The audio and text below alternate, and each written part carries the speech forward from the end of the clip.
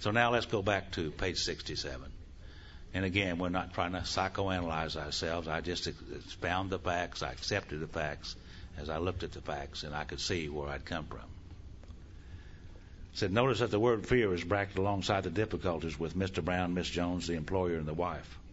6 times along that column. This short word somehow touches about every aspect of our lives. It was an evil and corroding thread. The fabric of our existence was shot through with it. It set in motion trains of circumstances which brought us misfortune we felt we didn't deserve. You know, you do the crime, you do the time. That's the way that is. But we ourselves set the ball rolling. See, I did that myself, to me, because I didn't know any better. Sometimes we think that fear ought to be classed with stealing. It seems to cause more trouble. Now, we reviewed our fears thoroughly. We put them on paper, even though we had no resentment in connection with them. We asked ourselves why we had them. Here it is for me. Wasn't it because that self-reliance failed?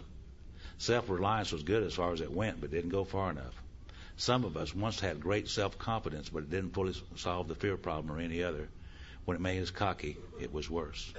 So what we're going to do here this morning is basically, it's about the same thing that we did with resentments. We have a little list here, and it's a review of our fears. And we're simply going to look at our fears, where they come from, the ideas, emotions, and attitudes behind them, and what we're fearful of, and we're going to write them down in these columns, just like we did with resentments.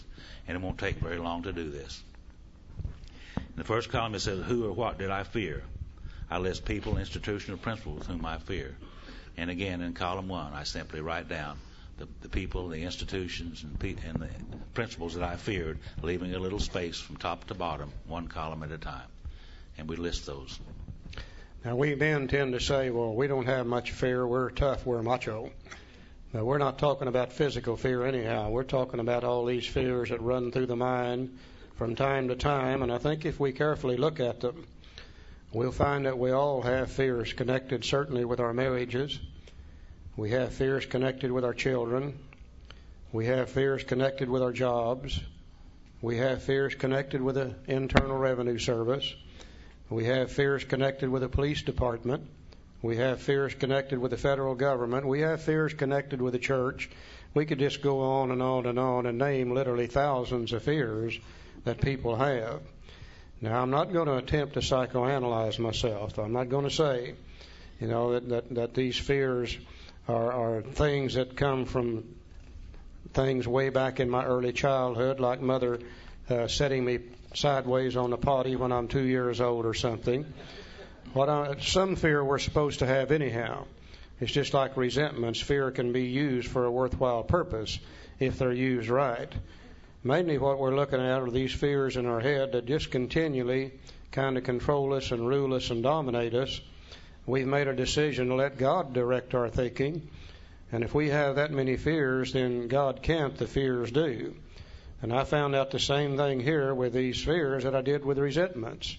I didn't think I had very many fears. Instead, I started putting them on a piece of paper.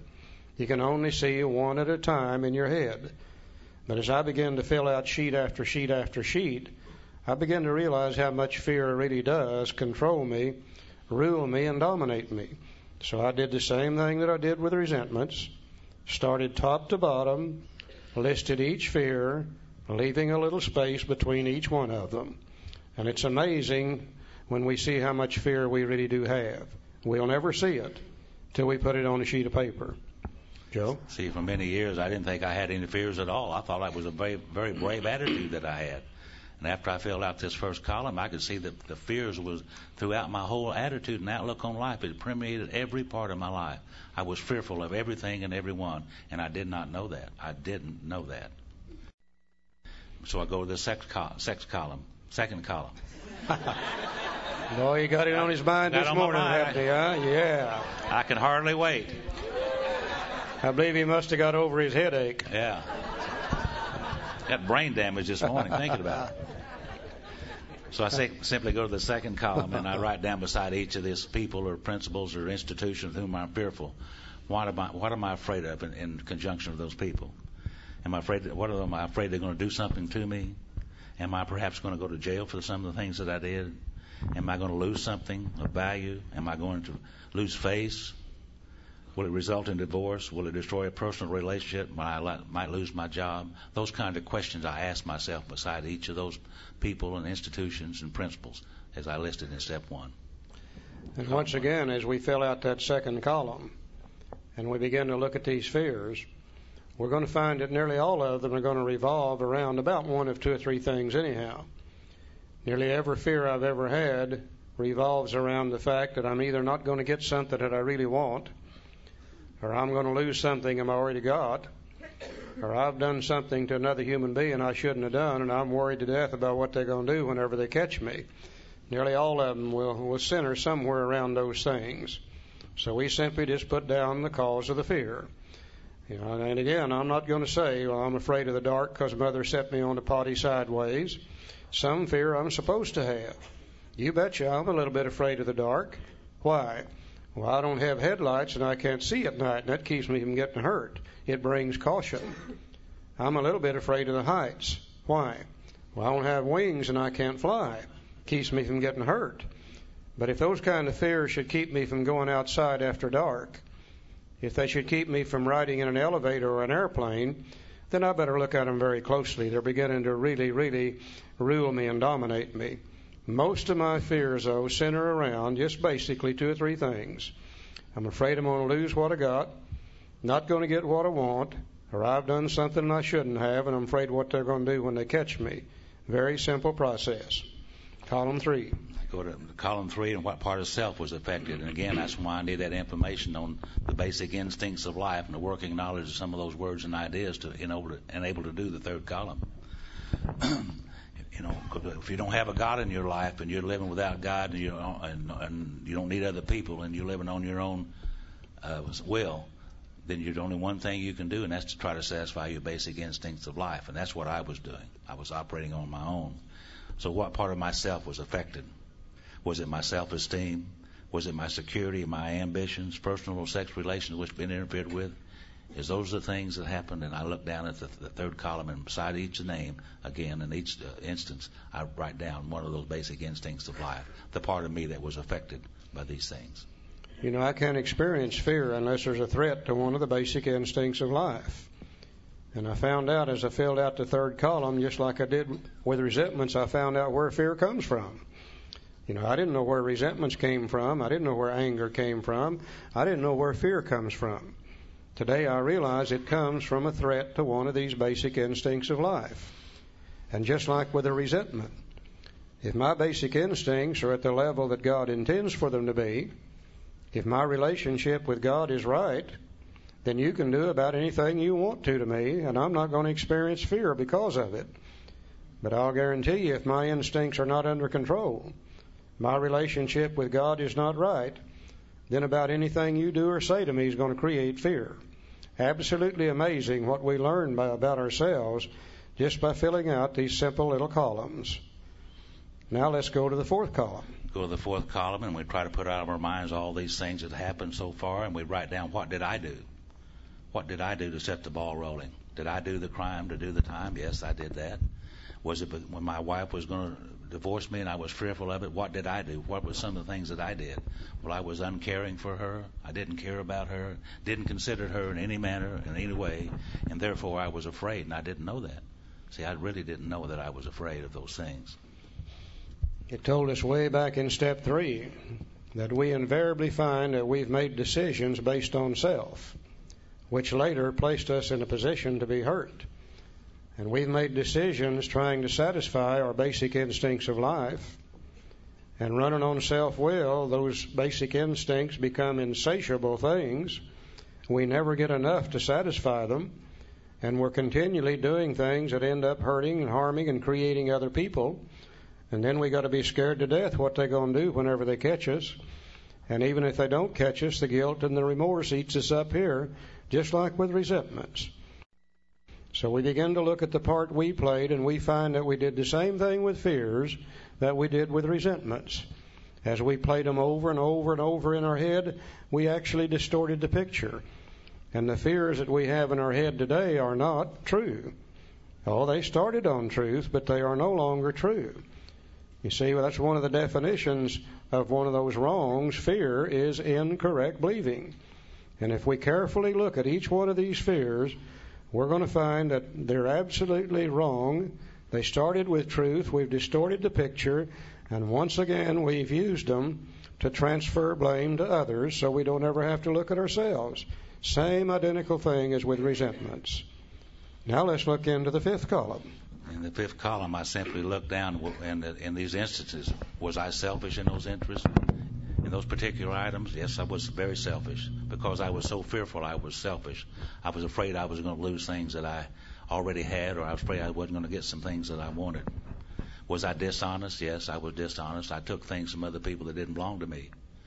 And I was very dishonest. It seemed to me like to be successful in any manner was okay with me. So I was extremely a dishonest person, and I didn't know that particularly. And then I was self-seeking and frightened and inconsiderate of other people for sure, because I wanted what I wanted when I wanted it, and I didn't make a damn how I got it, was the way I looked at my life. And if you got in my way, you just shouldn't have. So I was a very selfish, self-seeking, frightened, and inconsiderate individual, and I did not know that. You know, it's absolutely a life living on hell. Whenever you're scared to death, you're not going to get something, you really do want it. And then through dishonesty, you go ahead and get it. And then you got to be scared to death what they're going to do whenever they catch you. And even if they don't catch you, the guilt and the remorse eat you up. And our lives really do become an absolute living hell in trying to satisfy these basic instincts of life. And we just really drive ourselves absolutely dingy until we get an opportunity to truthfully look at these things. Now, out there in that fifth column, once again, we see the exact nature of the wrong. The fears are what's wrong, the wrong, because we find out most of them are incorrect. They're what block us off from God. But what's the actual truth behind them? Well, if we wasn't so selfish, if we wasn't so dishonest, if we were not so self-seeking, frightened, and inconsiderate, we wouldn't have to experience near as much fear as we do. But I'll guarantee you, if I stay selfish, dishonest, self-seeking, frightened, and inconsiderate, the same old things are going to drive me. I'm going to do the same old things I've always done. Fear, guilt, remorse is going to absolutely eat me up. Sooner or later, it blocks me off from God. It causes me to get drunk. So once again, what we're doing here in this little inventory sheet, we are doing step 4. This is the fear part of it. Out in this fifth column, we see the exact nature of the wrong for step 5, the defects for step 6, the shortcomings we're going to ask God to take away in step 7, and then once again, many of the names over here in column 1 will be people and institutions we've harmed, and we're scared to death what they're going to do whenever they catch us. So those names will come off of column 1. They'll be added to the sheet to be used later on for steps 8 and 9. We got some off the resentment sheet.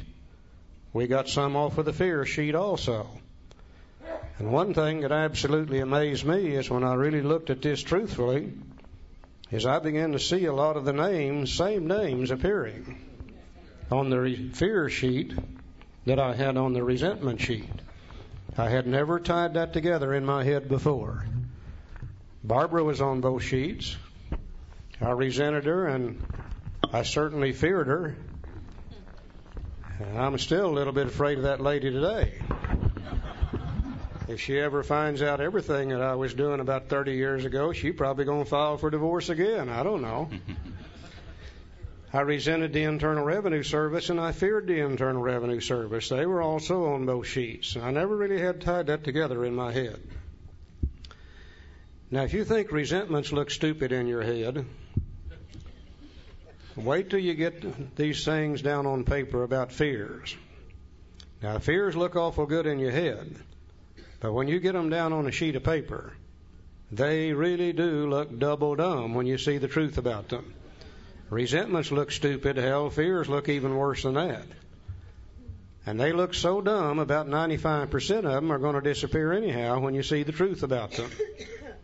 Once again, there's going to be 1, 2, 3, 4, or 5. It's been embedded in our minds so deeply, we're probably going to have a little help in order to get rid of some of those. We now come to the second prayer in the big book on step 4 regarding fears. You know, when I prayed for those people that I resented, my ideas, emotions, and attitude toward them changed. They didn't change, but I did. Now, prior to this idea about these fears, my whole attitude and outlook upon life was involved in these fears. And I had fears in every area of my life and didn't know it. Of course, I hadn't had a God in my life either, but I've took step 3 and I've got God in my life. And now I'm on a different basis. And the book says perhaps there is a better way. We think so. For we're now on a different basis, the basis of trusting and relying upon God. We trust our infinite God rather than our finite selves. We're in the world to play the role He assigns.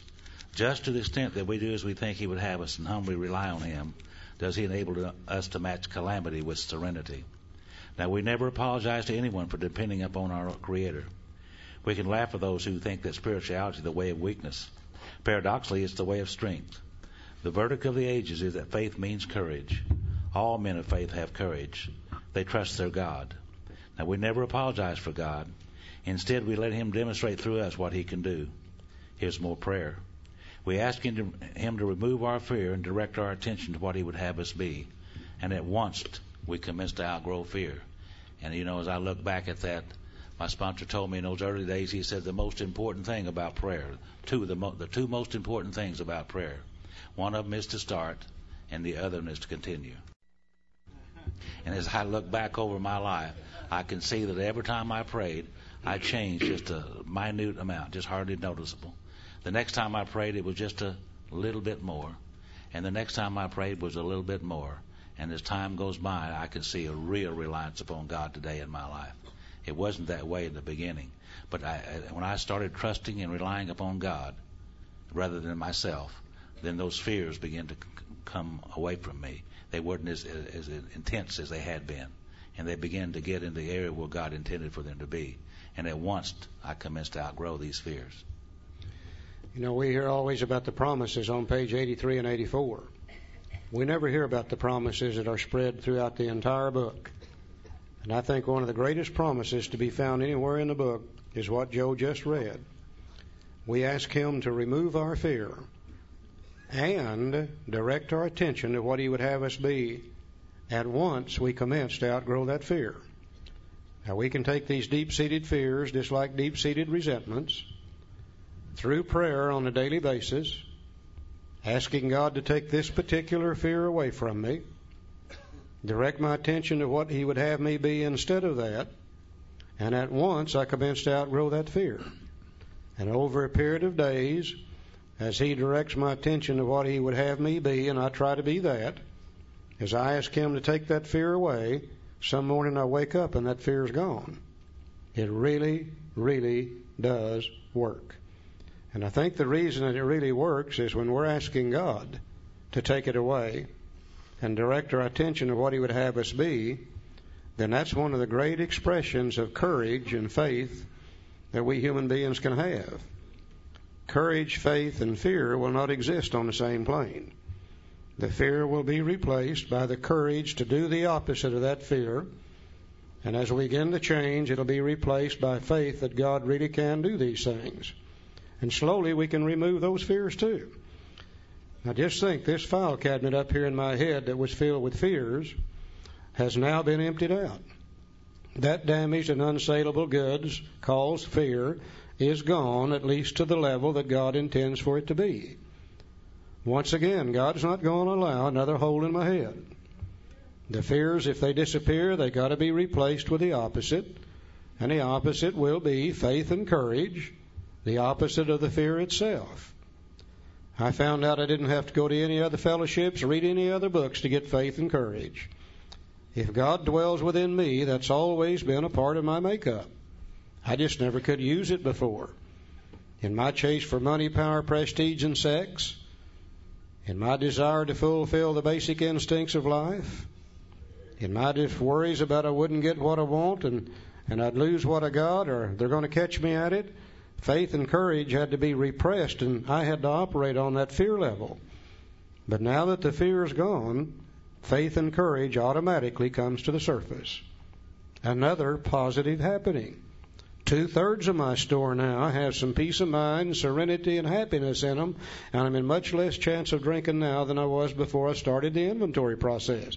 You see, we don't have to wait till step 12 to get something good out of this. Every step brings a positive result. There's nothing negative about any of our program, period. Now, also, just like with the resentment, knowing that fears block you off from God, and that they might get you drunk. If you got a fear that you don't want to turn loose of, you better look at it very, very closely. Because we can also use fear to rationalize and justify not doing something we really would like to do, or just as importantly, we can use it to justify continuing to do things that we know we shouldn't be doing. And if we've got one of those and we don't want to get rid of it, we better look at it very, very closely.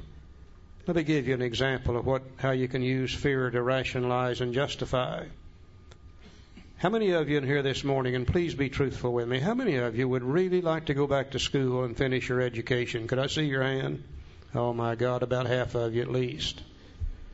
Now I'm going to ask you another question. How many of you really do intend to do that? Oh, about half of those hands went up this time.